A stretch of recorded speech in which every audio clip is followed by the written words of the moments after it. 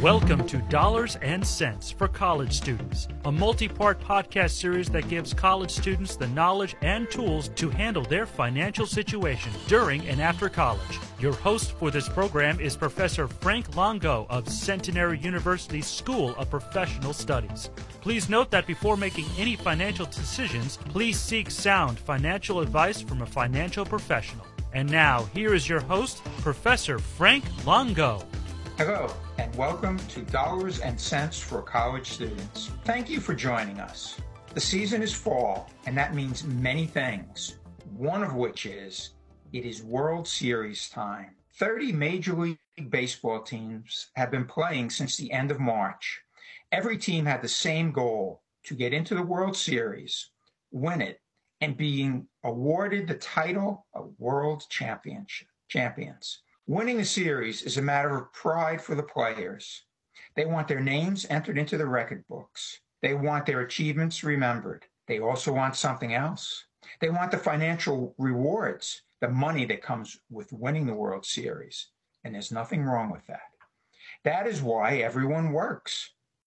Many people follow the World Series for entertainment, but some try to use it to predict stock market performance. It has come to the attention of some investors that there's a correlation, a relationship between who wins the World Series and how the stock market fares, especially when a team from Philadelphia is playing. Of course, this relationship is not backed by financial standards, norms, or metrics. It is, however, backed by facts. So let's look at the facts and the correlation. This year, the Philadelphia Phillies are playing against the Houston Astros.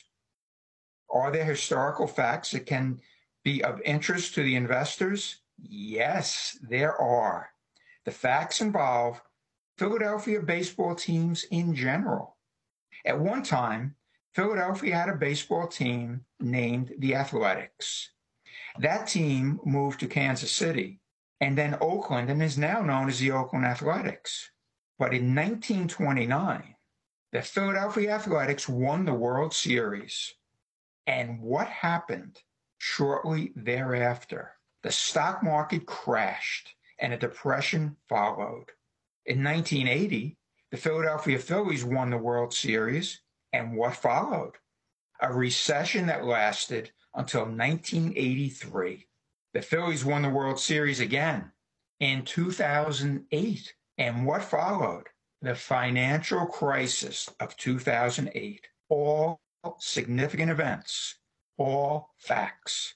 So here we are in 2022, coming out of a pandemic, dealing with substantial supply chain issues, inflation issues, a war in Ukraine that has widespread impact and implications, rising interest rates, and much more is going on. And what is happening in the World Series? The Philadelphia Phillies are in it. What does this mean to investors? Looking strictly from an historical view, watch out, the market will crash. Some would call it the Philly indicator. From a scientific view, from a mathematical view, from a true economic analysis, it means nothing. There is no science to back up the rationale that the Phillies and their success or failure can cause a market crash. But in Philadelphia, they are well aware of what happens when their team wins the World Series. In 2008, as the Phillies were about to win the series, the Philadelphia Inquirer published an article that a Phillies win could be a harbinger of economic doom. Moody's Analytics professionals based in Philadelphia asked if a Phillies victory could be a leading economic indicator. In another view of the situation, Moody's chief economist said the Phillies win so rarely that when they do, something is off in the cosmos. Keep in mind that in both sports and stock market investing, many people are superstitious, and they often use superstitions to explain what they otherwise see as unexplainable. Especially in baseball, players observing results often become superstitious. It has been reported that some players eat the same food on the day of a game. When a team is doing well and has won a number of consecutive games, many on that team will not shave and they grow beards. Entire teams have been known to do so. Another fact that supports the Phillies indicator, although in a different way, it involves the Phillies' 1964 season. The Phillies were in first place from the first day of the season and never gave it up until the last 2 weeks of the season. In the beginning of September that year, they were more than 6 games ahead of the rest of the league. It was a comfortable lead, especially since the Phillies had so many good players on the team, and they were playing well.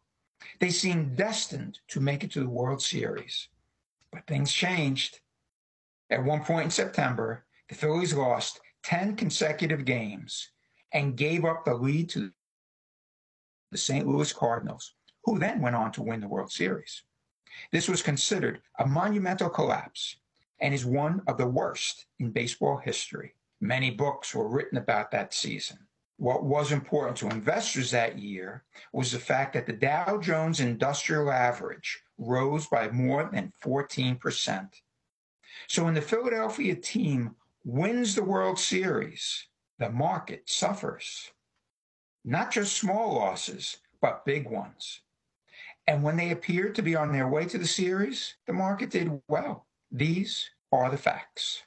The Philadelphia success and failure regarding the series are not the only sports results used to predict the stock market. For many years, the results of football's Super Bowl have been used to predict the year's stock market results. It is called the Super Bowl predictor. This indicator has been accurate in 44 of 55 Super Bowls, a 75% success rate. That is better than the market predictions of many economists and analysts.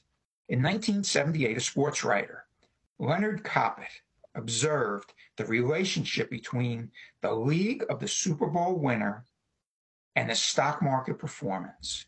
He observed that when the winning team was from the American Football Conference, also called the AFC, the market would be down for the year.